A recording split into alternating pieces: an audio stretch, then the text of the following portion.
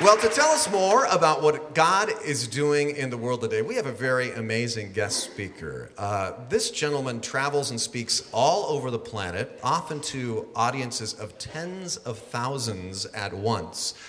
His wife, Christy, is also amazing. She's a microbiologist at the Beth Israel Deaconess Medical Center in Boston and a private practice Christian counselor.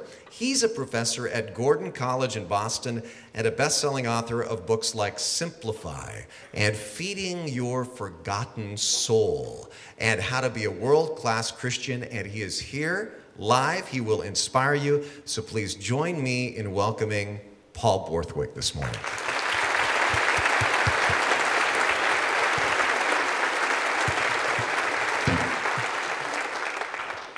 Well, good morning, everyone, and good morning, venue folks. It's good to be back here at Twin Lakes. I loved coming to this church just to simply encourage what you're doing, because I walked through the lobby here and I learned about ministries I never even heard of before.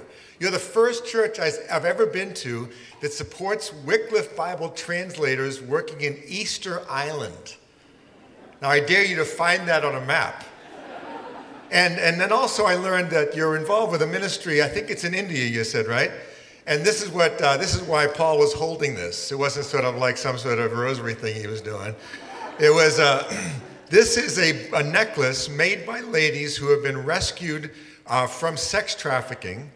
And this is the skill that they are given, and Twin Lakes partners with them to help market the product so that the women have an income so that they don't need to go back to their former lives. So let me encourage you to stop at that table out there. Now, I'm bringing you greetings from the East Coast, where it has been cold. And someone told me that Santa Cruz hasn't been getting much of a winter. So we can share. We have plenty of winter. And similar to yourselves, we're going through our own grief counseling in the NFL, But actually, it's been an amazing week personally, because last Sunday at this time, I was finishing up 2 weeks with my wife of winter camping. Now, do you know what winter camping, when you dig like the snow hut and you're boiling down the snow to make water and everything? That we weren't doing that. We were actually at a campground in the U.S. Virgin Islands. So if you see me doing this, it's because of mosquito bites residual, all right? But it actually has something to do with the sermon this morning. Because at this campsite, there are 3 venues, if you will. You can stay in what they call a cottage, which is pretty modest. There's 2 screen walls, 2 cement walls, but a cement floor, and it's pretty dry. Or you can stay on a platform tent, which is the platform and the tent is already made for you. Or you can do it the real camper's way. You can bare site it. And that means you backpack in everything. Now, it's interesting because of the fact that I've noticed when I've gone there that if I'm staying in a cabin, which I was, and I meet someone and they say, "Where are you staying?" I say, "I'm in a cabin." They say, "Oh, we're bare siting." And what they're saying is, you're a wimp. You're not really a camper. But more likely, they're saying, you don't know what it's like. You don't know what it's like because you don't live with us. You don't understand the world that we live in. And that's what I'm here to talk about this morning. A Lord Jesus Christ who became flesh, incarnation is what we call it, in the flesh. The Word became flesh and moved in to tent with us so that we can say to him, you know what it's like to be tempted. You know what it's like to be lonely. You know what it's like to be rejected. We don't have an almighty God who doesn't identify at all with our sufferings, but rather one who came, lived, and suffered for us. The theme verse reminds us of that. The Word. The Gospel of John calls Jesus the Word because when we usually think of the Word, we think of the Bible. But Jesus is the ultimate communication of God.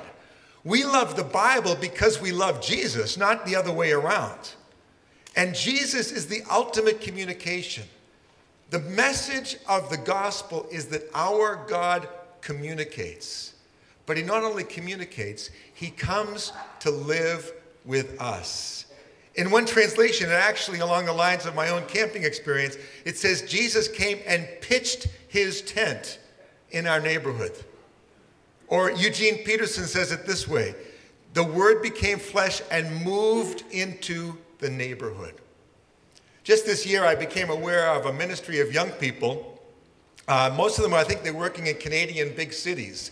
And in many of the Canadian big cities, there are huge towers, like apartment towers, of people of other ethnicities who have come from other countries, and they're living, because Canada has, quite a few immigrants coming in. They're living in these places where you could go to a tower and everybody in the tower is from Iraq, or everybody's from Jordan, or everybody's from another place where refugees have come.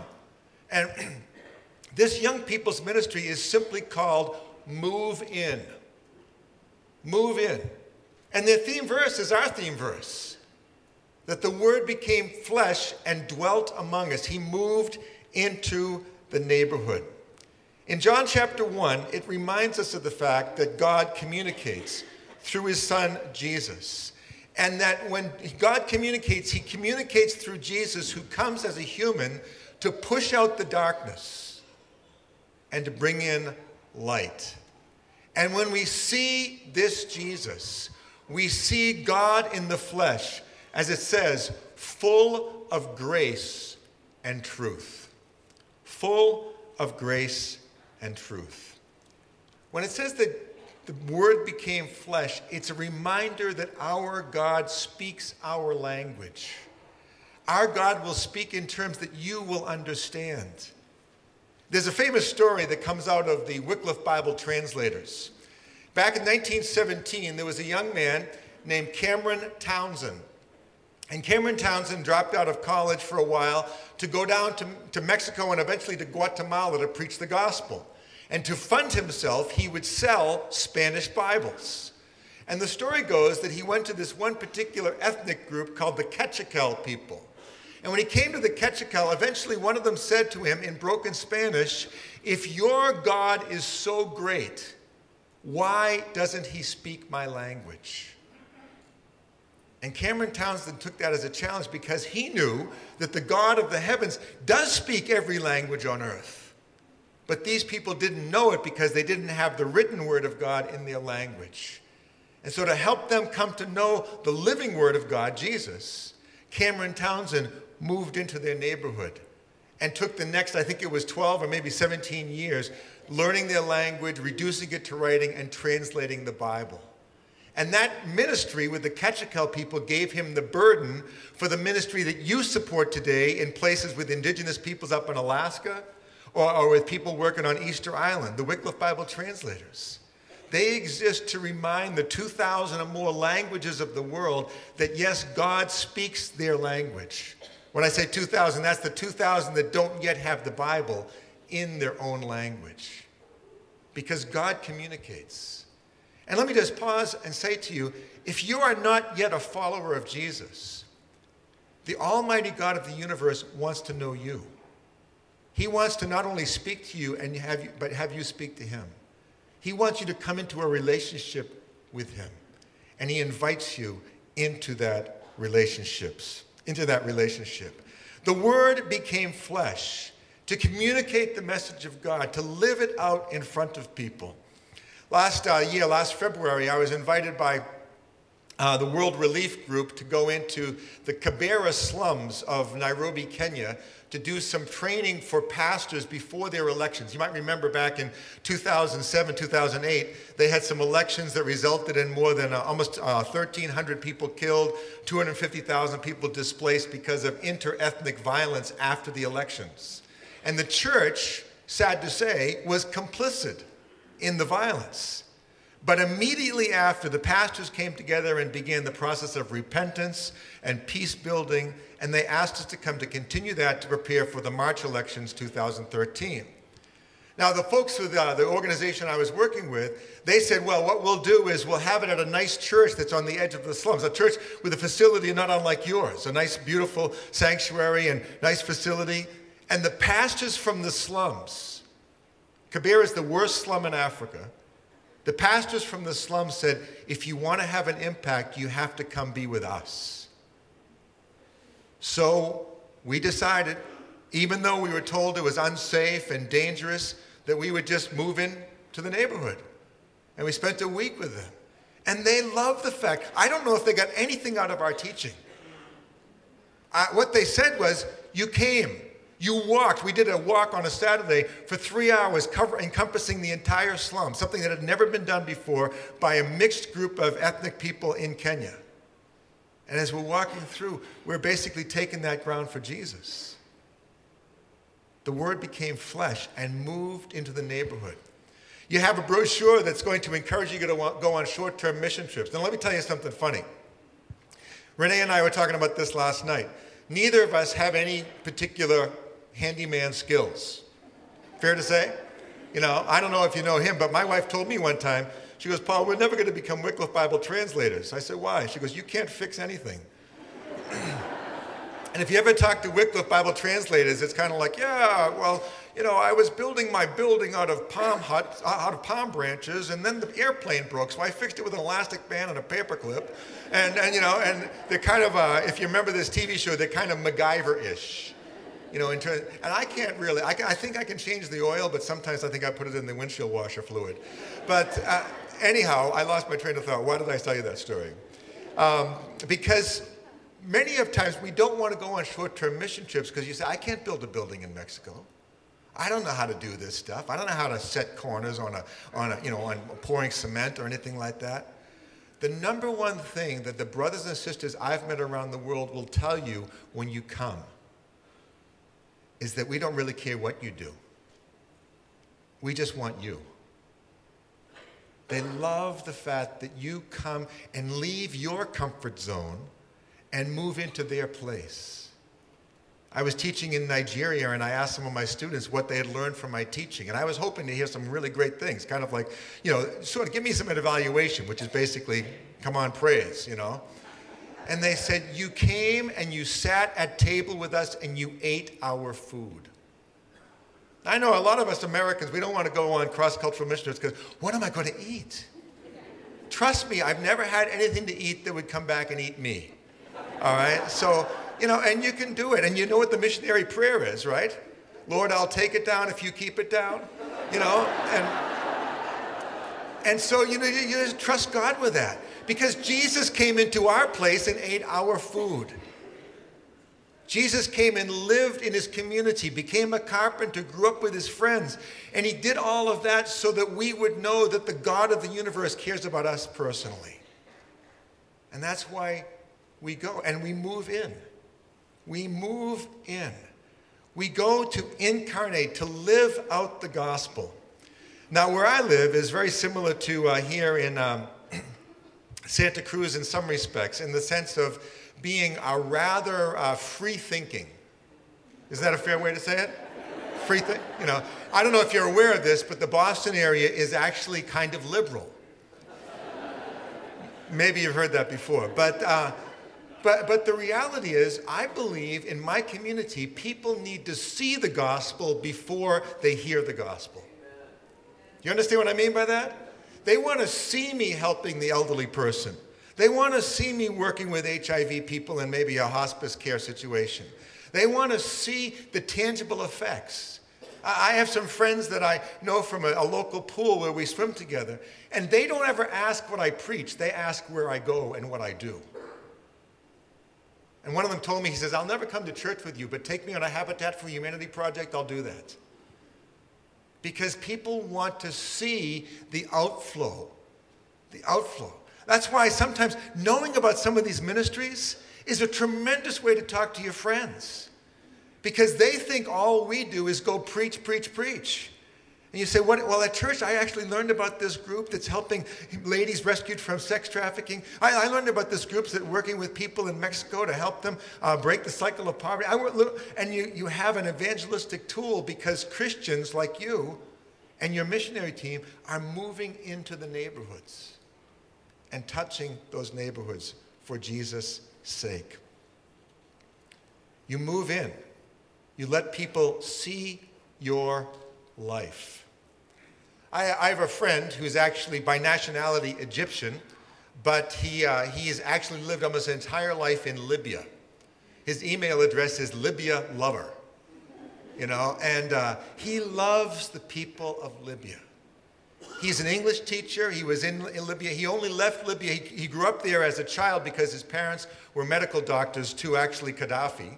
And he grew up there as a Christian and one who wanted to influence his friends to know Jesus. And he only left Egypt twice. Only left Libya twice. Once was to go to Egypt to get his master's degree. And the other time was after the Libyan government told him it would be at his advantage to leave or disappear. So he left. But he was telling me about some of his students, an English teacher. He was telling me about some of his students who eventually would become followers of Jesus. And he told me, he said, I was speaking to this one guy especially, and I asked him how he became a follower of Jesus. He said, Professor Nabil, I watched your life. I watched your life, he said. I watched your life. I watched how you treated the women in our classes. I watched how you treated all of us students. I watched how you fed us food in the evenings of Ramadan during the high fast of Islam. He says, I watched how you treated us with respect. He says, I watched how you drank your coffee. I never know. How do Christians drink their coffee? Is it different? But he says, when I saw you, I wanted what you had. And I watched you for 4 years. It reminded me of something, brothers and sisters. The only way to be able to be used by God to move into some other neighborhood is to move into your own neighborhood right now. Because sometimes it's easiest for us just to hang out with people who are like us. Sometimes it's easier to cross a culture than it is to cross the street. Because I can love somebody in a faraway place for a 2-week short-term mission trip, but what about my neighbor whose dog messes on my lawn? It's a little bit more difficult. But the call of God is to move into your neighborhood, starting right where you are, your workplace, your community, your social network. Because Jesus says, I came to move into the neighborhood, and I ask you to move into the neighborhood. The other thing about moving into the neighborhood, though, is when Jesus moves into the neighborhood, he doesn't just live. He also speaks. We go out to share the gospel. And one of the messages of World Outreach Week is that there are still places in the world where none of the followers of Jesus have moved into the neighborhood yet. That might be something God might call you to. Some place in the world where they don't yet know this message that the Almighty God of the universe wants a relationship with them. And God's calling us to move into those communities. He's calling us, and you might say, well, it's dangerous. Remember the phrase, Jesus, the Word became flesh and dwelt among us. He moved into our place and eventually would be crucified. You know, there are people that will say to me, I don't know if I want to go into cross-cultural mission work, whether it's locally or into the cities, Oakland or San Francisco or San Jose. I don't know if I want to move in. These places are so dangerous. One guy was talking about it this way. He said, students come to me and they said, I don't know if I want to move into the neighborhoods of the world because what if I go to Calcutta and I die of dehydration caused by cholera? What if I go to the Amazon and I get eaten by piranha? What if I go to the North Country and work with those Bible translators up in Alaska and I freeze to death? He says, what if we go to an inner city and we get killed in a drive-by shooting? He goes, what if, and they come up with these. The guy says to the students, he says, students, let me give you this word of encouragement. You cannot possibly die in all those ways. So basically, choose one thing, obsess about that, but don't. Because if our first concern is where it's safe, we're never going to move into the neighborhood. Because it's difficult. It's challenging. You'll face questions. Invite international students into your home. Now, that's a little different venue because, in a sense, it's not you're moving into their neighborhood, they're moving into yours. But you invite students from another world religion, from another part of the world into your home, they're going to ask you a question you don't know the answer to. You're going to have an awkward moment where you don't know exactly what's right or wrong, socially and culturally. But that's about what Jesus did. He came and lived among us. That's why I want to encourage you to get to know some of these other ministries, because through them, you move into communities, through your prayers, your finances, your short-term mission trips, that you could never move into on your own. And for us personally, to realize that the call of God is lifelong. If you're a follower of Jesus, you, according to the scriptures, you are sent. In John's gospel at the end, Jesus, after calling himself sent by God more than 40 times, for this reason I was sent, the Father has sent the Son. Jesus refers to himself that way. After more than 40 times of being called sent, Jesus on Easter night, after raising from the dead, he then says to his disciples, and therefore to us, as the Father has sent me, now I'm sending you. Now, if you're a follower of Jesus, you don't have to ask if you are sent. You only have to ask where you are sent. And for right now, it's maybe where you're living. But God might change your direction. God might use a conversation in the hallway or something you learned during this World Outreach Week to make you realize, well, maybe that's where I should go. A woman from our church, one of my favorite stories, she came to me, and she came to me when I was a missions pastor at this church, so along the same lines as Paul. And she said to me, Paul, I'm a widow, I'm self-supporting, and I'm going to be retiring in 5 weeks. I don't want to sit in a rocking chair till I have to. Can you give me something to do? So I said, okay, Marion, what have you been doing? She said, I'm a nutritionist. I prepare food for large groups of people. So I said, I'll look into it. 5 weeks later, Marion, age 67, was sent off for her first ever trip to Haiti, poorest country in the Western Hemisphere. Using her skills as a nutritionist, she moved into the neighborhood, into an orphanage where she was feeding, using her skills, nutritional food for 600 kids. Not orphans, but actually just disadvantaged children coming in to get the feeding. Using her skills, she raised money for like an industrial-sized Cuisinart type of thing, and they moved from 600 kids a week to 2,000 kids a week they were feeding. After 4 months, she came home having delegated her work and trained Haitians to do what she was doing. A couple of years ago, I had the privilege of performing Marion's funeral service. She died at age 86. Between age 67 and 86, she went to Haiti 44 times. She would do this. She would recruit people. She recruited my mom, who was also a widow at that time, to go on the mission trip with her. And my mom says, she took away my only excuse. I said, what's your only excuse? I'm too old. She goes, Marion's 2 years older than me. What am I going to do? I said, you better go. You better go. Marion was great. When she was 82, she was speaking to our seniors group. I'll never forget this because I was the host. She was speaking to our seniors group, and she says to them, some of you in this audience are nervous to go with me to Haiti, because Haiti had been a lot in the news in those days. You're scared because if you go to Haiti, you say, I might die. Now, when you're 82, you can say this. She looked over the audience. She said, let me tell you this. Looking over this audience, you're going to die whether you go to Haiti or not. And she says, and it's so much cheaper to be buried in Haiti.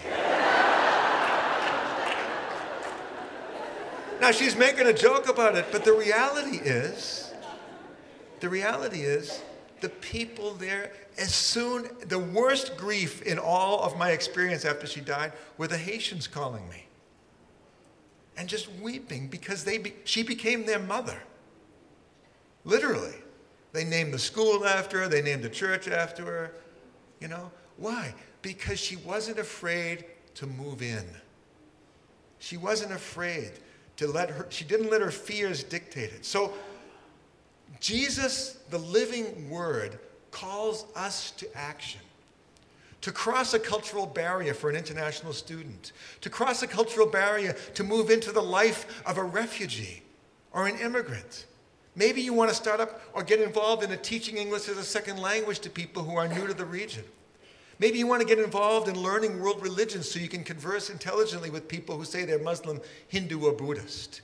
Maybe you want to cross a barrier and go on a short-term mission trip locally in the United States or to the ends of the earth. Maybe you have certain skills and you say, how could I use those? And you find out the nutritionist can have a great impact on an orphanage in Haiti. The issue is, are you willing to understand that Jesus, the living Word, became a human being so that he could let us know that the everlasting God, the creator of the ends of the earth, wants to move into our communities, wants to know us by name, wants to bring about change, not just for eternity, but for this life as well. Moving in, following Jesus' example. After World War II, there's a story that came out of a school in England about this Christian school it was, and they had in the front of the school a statue of Jesus, a full like 6-foot statue of Jesus. And the story goes that some of the impact of the bombing, the statue fell over and the hands and the feet of Jesus came off. And the statue was just left with him, Jesus, handless and footless. And when they were debating about putting up the statue, they were going to raise the money to repair it. But one of the people, maybe it was the headmaster, I don't know, he decided, no, let's use it as a reminder. In post-World War II Europe, where there were so many people suffering, let's remind the church of our calling. And under the statue it says, Jesus has no hands but your hands. Jesus has no feet but your feet. Now, I don't know if I theologically agree with every point about that, but it makes this point. Jesus moves into the neighborhood through you and through me. He moves across cultures into other neighborhoods through you, through me, through our partners.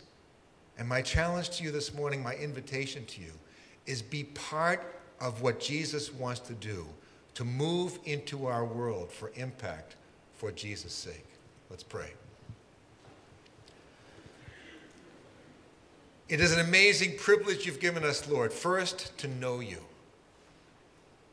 the everlasting Word of God, the revelation, the dispeller of darkness, the Savior from our sins. And it's our privilege, Lord, to be called to join you in moving into communities and touching lives where only you can touch them through us. Lord, help us to see the opportunities in front of us and to take advantage and be obedient. By your grace we go forth. In Jesus' name, amen.